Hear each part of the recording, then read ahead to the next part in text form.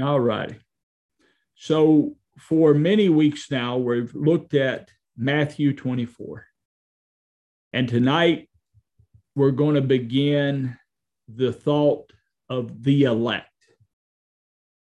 And in particular, Matthew 24, 29 through 32 says, if you turn there, I'll let you get there. But immediately after the tribulation of those days, the sun shall be darkened, the moon shall not give her light, and the stars shall fall from heaven. And the powers of the heavens shall be shaken, and then shall appear the sign of the Son of Man in heaven, and then shall all the tribes of the earth mourn. And they shall see the Son of Man coming in the clouds of heaven with power and great glory, and he shall send forth his angels with a sound of a trumpet, and shall gather together his elect from the four winds, from one end of heaven to the other. Now, from the fig tree, learn her parable. When her branches now become tender and put forth its leaves, you know that summer is nigh. So when we read this, Jesus in particular sending forth his angels, gathering his elect. What's this talking about? Okay. What is this talking about? Well, kind of like I did in the last part of this that we looked at, I kind of let it out of the bag and then worked back toward it over a period of time. And I'll do the same here. Here's what I believe he's talking about. The word angel is a messenger or ministering spirit. Okay. So if he sends forth his angels, messengers, or ministering spirits to gather his elect, I believe he's speaking of the apostles and ministry there in that day. Because if I keep this in context to the start of Matthew 24, Jesus told them, not one stone will be left upon another, and all these things shall be fulfilled in this generation. And so the angels were going to gather the elect out or unto the Lord, according to this set of scriptures. So he shall gather his elect from the four winds, from one end of heaven to another. Now, Paul says now this gathering, while this happened in Jerusalem, this gathering unto the Lord hasn't stopped since that day. We are gathered together, Paul writes, as one. Right? So that's what I believe this is saying. And we're going to break this down. So I'm not going to just tell you, well, I believe this is saying this and go on. But a couple of scriptures, and I'm going at this a little bit different than I had planned to tonight. So I'm just going to follow the leading of the Lord in this. A couple things when I look at the angel here, if I go into the book of Hebrews, and it says in chapter 1, verse 13, it says, but of which of the angels have he said at any time, sit thou on my right hand till I make thine enemies the footstool of thy feet? Are they not all ministering spirits sent forth to do service for the sake of them that shall inherit salvation? Now, who were the ministers of salvation? Well, we are today, right? So, I'm not telling you there's not angelic beings. I'm not telling you that either. I'm not telling you that there's not angels in heaven. So I'm not saying that to you, but I believe that what's being said here is speaking of the apostles and disciples that were gathering the elect of God unto Christ, because only in Christ are you elect. So he shall gather together his elect. Well, you're not elect. You're not the elect of God unless you're in Christ. And that's probably coming in the next lesson on this, or lesson after this, where you really get into the elect of God. But the elect of God himself is the Lord Jesus Christ, and we are made the elect in him. And we'll leave that alone right now. But the angels are called ministering spirits sent forth to the heirs of salvation. Well, who did Jesus send forth? Well, in the book of Matthew, or actually, let's look at the book of John here. Book of John, chapter 20, verse 21. John 20, 21. Jesus said to them again, "Peace be with you, as the Father has sent me, I also send you." Okay. So again, coming back to Hebrews, he sends them forth to the heirs of salvation.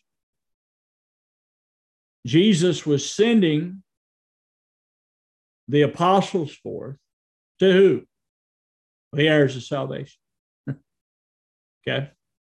Now, in Ephesians 4, which we quote often, it says he gave some apostles, prophets, evangelists, pastors, and teachers for the edifying of the body of Christ, for the perfecting of the church, to bring them forth in ministry, to bring them forth into the knowledge of the Son of God, unto a perfect man, to the stature of a perfect man. So again, the ministry is sent forth as the heirs of salvation, according to the scripture. Now, Jesus makes a statement also in the Gospels, and I'm going to see if I can find one of them here momentarily. Chapter 22, Matthew 22, 29 through 30. He says, I'll let you get there, Matthew 22, 29 through 30. But Jesus answered and said unto them, you do err, not knowing the scriptures nor the power of God, for in the resurrection they neither marry nor are given in marriage, but are as angels in heaven. Okay. Now again, what are angels? Ministering spirits. Okay. So in the resurrection, he told the disciples there they would be as, or he told the Pharisees and Sadducees that you do err, that in the resurrection they will be as angels, neither marrying or given in marriage. In the flesh we marry and are given in marriage. But in the resurrection, we neither marry nor are given in marriage because we're married unto the Lord. Now, if I take the resurrection as an event, this is hard to understand. But if I take it from the standpoint that Christ is the resurrection, that's what we believe. So if he's the resurrection and the life, in the resurrection, we neither marry nor are given in marriage because we've been given unto the Lord. We're married unto the Lord. Now, in the earth, again, we're married. I have a wife in the earth. But I'm dealing with that in Christ. That's what I'm dealing with. So again, to substantiate the angels Jesus sending forth here in the book of Matthew as the apostles and disciples, that's what I'm substantiating, that I believe that's what he sent forth to gather them unto the Lord. And according to Josephus, the historian, and I'm not telling you Josephus got everything right because he was a historian, and I don't know a whole lot about Josephus's life, but what I've read about him, what people have talked about him, and so forth. But according to him, the Christians did not die in Jerusalem. Those that were there at the destruction. Now, there were those that were being tormented, fed to lions, murdered, killed, so on and so forth. But there, when they destroyed Jerusalem, just as Jesus had told them to get out of Jerusalem, according to the historian Josephus, they got out of Jerusalem. Now, that's according to the historian. So, with that being said, again, they are gathered out unto the Lord. Now, they were gathered out before they were literally taken out of Jerusalem. Because just like we're gathered out, we've been gathered out of the old man, right? Unto Christ. We've been brought into the Lord Jesus Christ. So we're gathered into him. Glory to God. So here in this setting, I believe with all my heart that Jesus is speaking to his disciples, and then to substantiate it a little bit more, just build upon it. In John 2,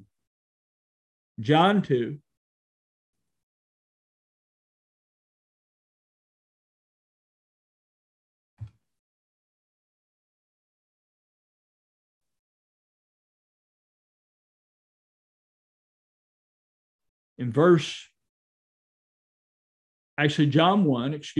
John 1, Jesus dealing with Nathanael. Verse 47 says, Jesus saw Nathanael coming to him and saith of him, Behold, an Israelite indeed, in whom is no guile. Nathanael saith unto him, Whence knowest thou me? Jesus answered and said unto him, Before that Philip called thee, when thou wast under the fig tree, I saw thee. Nathanael answered and saith unto him, Rabbi, thou art the Son of God, thou art the King of Israel. Jesus answered and said unto him, Because I said unto thee, I saw thee under the fig tree, believest thou, thou shalt see greater things than these. And he said unto him, Verily, verily, I say unto you, hereafter you shall see heaven open, and the angels of God ascending and descending upon the Son of Man. Now, I've made this comment before. That is backwards to what we probably think. Because here's how I mean it's backwards. We think the angels are descending out of heaven and ascending back into heaven. Jesus said, Hereafter you shall see the angels ascending and descending upon the Son of Man. Okay. How are they ascending and descending upon the Son of Man? Because we ascend as believers, we ascend in Christ, in the heavenlies. Paul said we are seated with him in heavenly places in Christ Jesus, right? We're seated together with Christ in heavenly places. How are we seated there? We're not seated there as an earth man. Are we? No, our earth body is still here in the earth. But we're seated in the heavens by the Spirit. That's how we're seated there. By the Spirit. How tangible is the Spirit?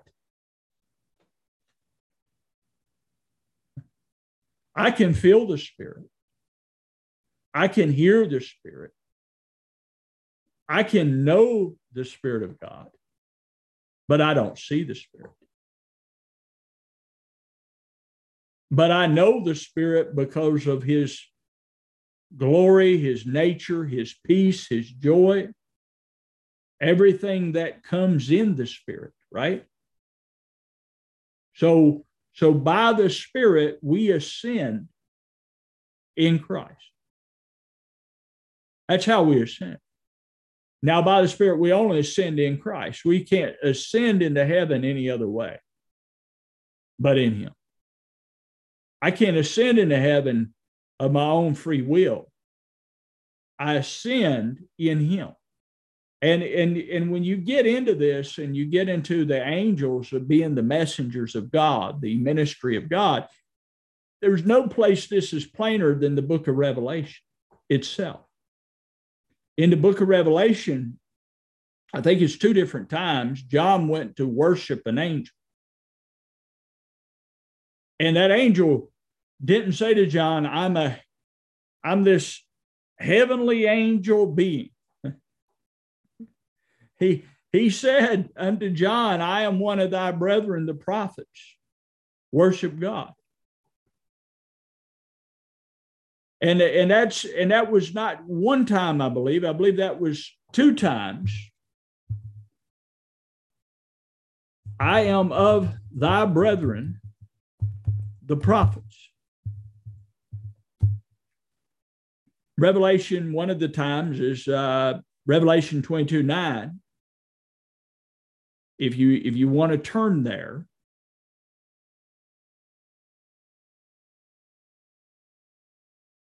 Verse 8, start verse 8. And I, John, saw these things and heard them. And when I had heard and seen, I fell down to worship both for the feet of the angel which showed me these things. Then saith he unto me, see thou do it not, for I am thy fellow servant, and of thy brethren the prophets, and of them which keep the sayings of this book. Worship God. So the angel that John, at least one of the angels John was receiving from, declared to be a fellow servant of thy brethren. Worship God. Now, getting a hold of all of this,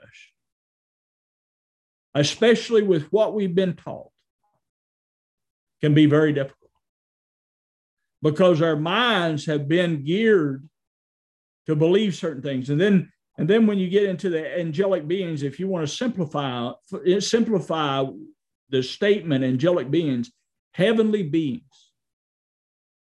What makes a heavenly being? Jesus, even though he was walking in the earth in the flesh, he was a heavenly being. I'm going to repeat this again. Jesus, although he was walking in the earth in the flesh, he was a heavenly being. He was the Lord from heaven. How was he a heavenly being? He was born of God. That's how he was a heavenly being. He was born of God. God was his father. You know, they told Mary that's being born in you is of God, shall be called the Son of God. The Holy Ghost shall come upon you, and you shall bear a son. So Jesus was heavenly in earth. Now, to really put this forth, so are you. What do you mean, Brother Wayne? You've been born of God. So if I've been born of God, then that would simply make me heavenly, just being born of God. Okay? Because I'm born of God. See, in the concept of our minds, man has made heaven greater than God. You know, when we all get to heaven, and like the old song, what a day of rejoicing that'll be. When we all get to heaven. Then, of course, it goes on to say, when we all see Jesus. But the concept of heaven has been this place and state of being, you know, where everything's happy. Well, to me, that's God. You know, in the mind of man, that's a place where all the cares of this world are let down and this, that, and the other. We're no longer bound to the things of this world. We're now, free. And there's probably some truth to that when you put off this natural flesh, that you're not bound to the things of the world. But you're already God. You've already been born of God. I don't mean you're God. You're not God, but you're already God's possession. I want to clarify that so somebody doesn't misunderstand me. I said you're already God's, not meaning you are a God, but that you belong to God. He possesses you. You already do that. And you do that through the new birth. You're born of God. So that would make you a heavenly messenger, if we can hear it, because we're giving the message of God. We're speaking a language. If we're speaking out of God, we're speaking a language that man himself doesn't know, the natural man. He doesn't know the language of God, not just speaking in unknown tongues. I believe the unknown tongue, to a certain degree, represents the heavenly language and understanding that we have in Christ. It's not known to man. Right? So we come into an understanding, we come into a reality right here in the earth that the natural man doesn't know. I never knew this as a natural man. I never knew this as Wayne Shelton. I could read the Bible, but I didn't know this.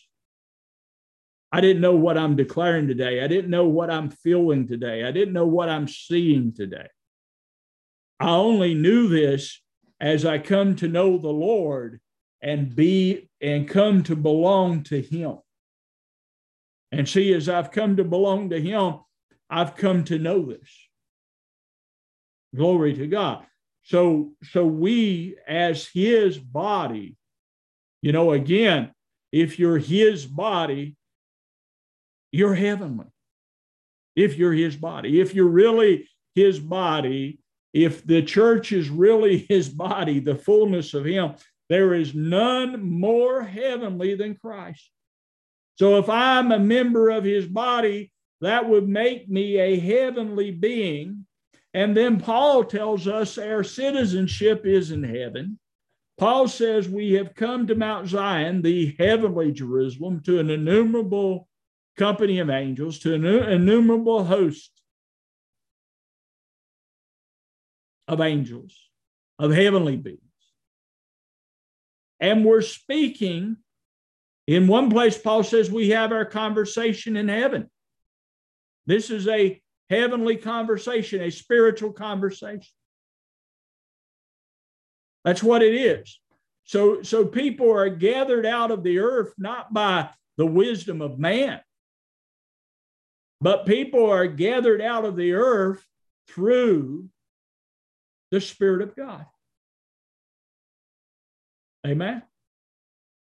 Can we all agree with that? Absolutely. So when He sent forth His messengers to gather out His elect, I believe He was dealing with the apostles there, and He was sending them forth throughout Jerusalem to gather them out unto Him. Because Jerusalem was going to be destroyed. In context of that scripture, I don't think this is necessarily a future event, but I do believe we are still being gathered into the Lord. We are still being gathered into the Lord by this heavenly word. So while I do believe in, contextually, this was speaking of the apostles of that day, this is an ongoing process that has gathered us to the Lord, that this message, this voice of the trumpet, and there's so many things I've got to say in this, it's going to take a little bit of time to break it down. This voice of the Lamb, the voice of a trumpet. Brother Jimmy was in it the other night. John heard a voice as a trumpet. And what did he see but the Lamb? One like the Son of Man. He heard the voice of the Lamb. He heard the heavenly voice, and he saw according to that voice. And you can take that type and shadow back to the Israelites. And when they come and went around the city multiple times. What were they blowing? A ram's horn. When they marched around Jericho, speaking of the voice of the Lamb. And the walls came down. The fortified walls come down through the voice of the trumpet. What gathers us to the Lord but the voice of the Lamb? There's no other voice that gathers us out but his voice. And what does it gather us to? Himself. We're gathered unto him. And just one more scripture on the elect. And this is probably where we'll start the next time. In the book of Peter, it says,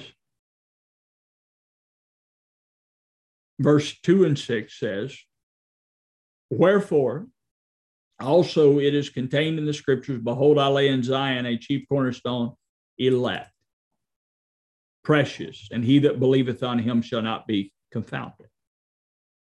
So as I mentioned before, Christ is the elect himself. Now it's his elect. Shall gather together his elect. So I'm made elect in him.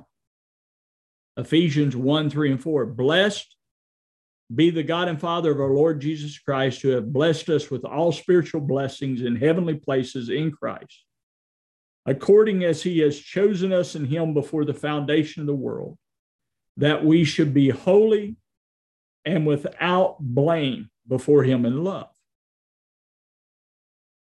So we are chosen, selected in Christ. This is our choosing. This was God's choosing before the foundation of the world in Christ, that he would have a people in Christ. That's what Israel was a type and shadow of, a people of God in the earth. Now, they weren't taken out of the earth. They were a representation of God, or an expression of God in the earth. They were the elect and precious of God in type and shadow in the earth. But we're not in type and shadow. We're in reality because we are made the elect and precious of God in Christ. Because God desired that, saw that, formed that in his own heart before the foundation of the world, and worked it out in types and shadows over a course of many years, and brought it forth through the very person of Christ. So we only become elect in him. Now, a lot of people say, well, we were elect before we were ever born, and this, that, and the other. I'm not so sure that's true. Now, God may have known every one of us before we were born. I ain't saying he didn't, but the election was in Christ before the world was. And the election was really, as far as man goes, to whosoever will. Let him come and drink of the water of life freely. So that one that will come, who's willing to come to the Lord, drinks of the water of life freely and becomes elect and precious of God. Now, it's to every man.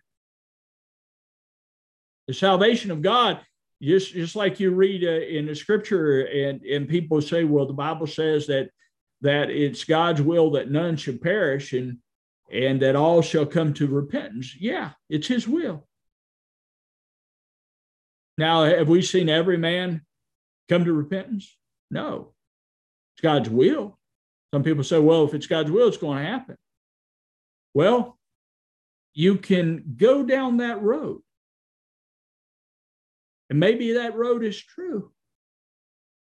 But there's always another way to look at it. God always has operated in freedom of choice in man.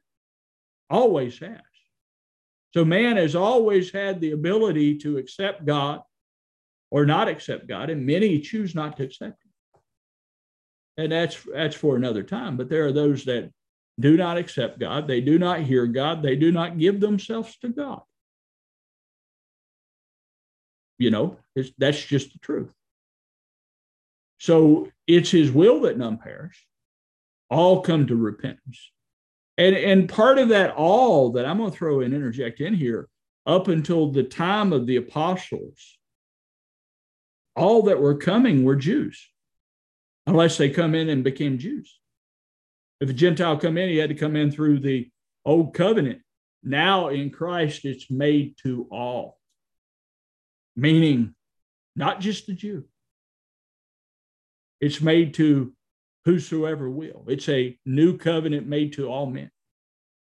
That any can come in, any can become elect, any can become precious, but the elect and preciousness that we become is that of him. And if we don't come to him, we don't become elect and precious, because that's where God's election of grace is at, is in Christ Jesus. And we're going to look more at this probably next time. So the election of grace, that's in the book of Romans. And I guess I keep talking about it, so I will throw out one more scripture. Romans 9 says, Romans 9, verse 9, for this is the word of promise, at this time I will come, and Sarah shall have a son. And not only this, but when Rebekah also had conceived by one, even by our father Isaac, for the children being not yet born, neither have done any good or evil, that the purpose of God according to election might stand. Not of works, but him that calls. So in type and shadow, God did this, that the purpose of election might stand. And people go back and try to figure this out. Well, why did God do that? Why did he elect Isaac? Why did he elect Jacob? What was going on here? Here's why: that the purpose of election might stand. Okay, that's why. Well, the purpose of election only finds its fulfillment in the person of Jesus Christ. So that was set forth in Israel, that the covenant we have in Christ would stand, would be firm, that the truth in Christ would be made sure. So he did it all in type and shadow until he to whom the promises were made came, who is Christ. So it's not in type and shadow, it's in reality. We know this in reality of the person of Christ. When I say it's in reality, it's the reality of the person of Christ. That's how we know election. That's how election stands. So all election is in him. It ain't in you and I according to the flesh, but it's in Christ. Anyway, I will stop there tonight. I'll open this up, and I'll start with, I'm going to start Brother Jim Wickens.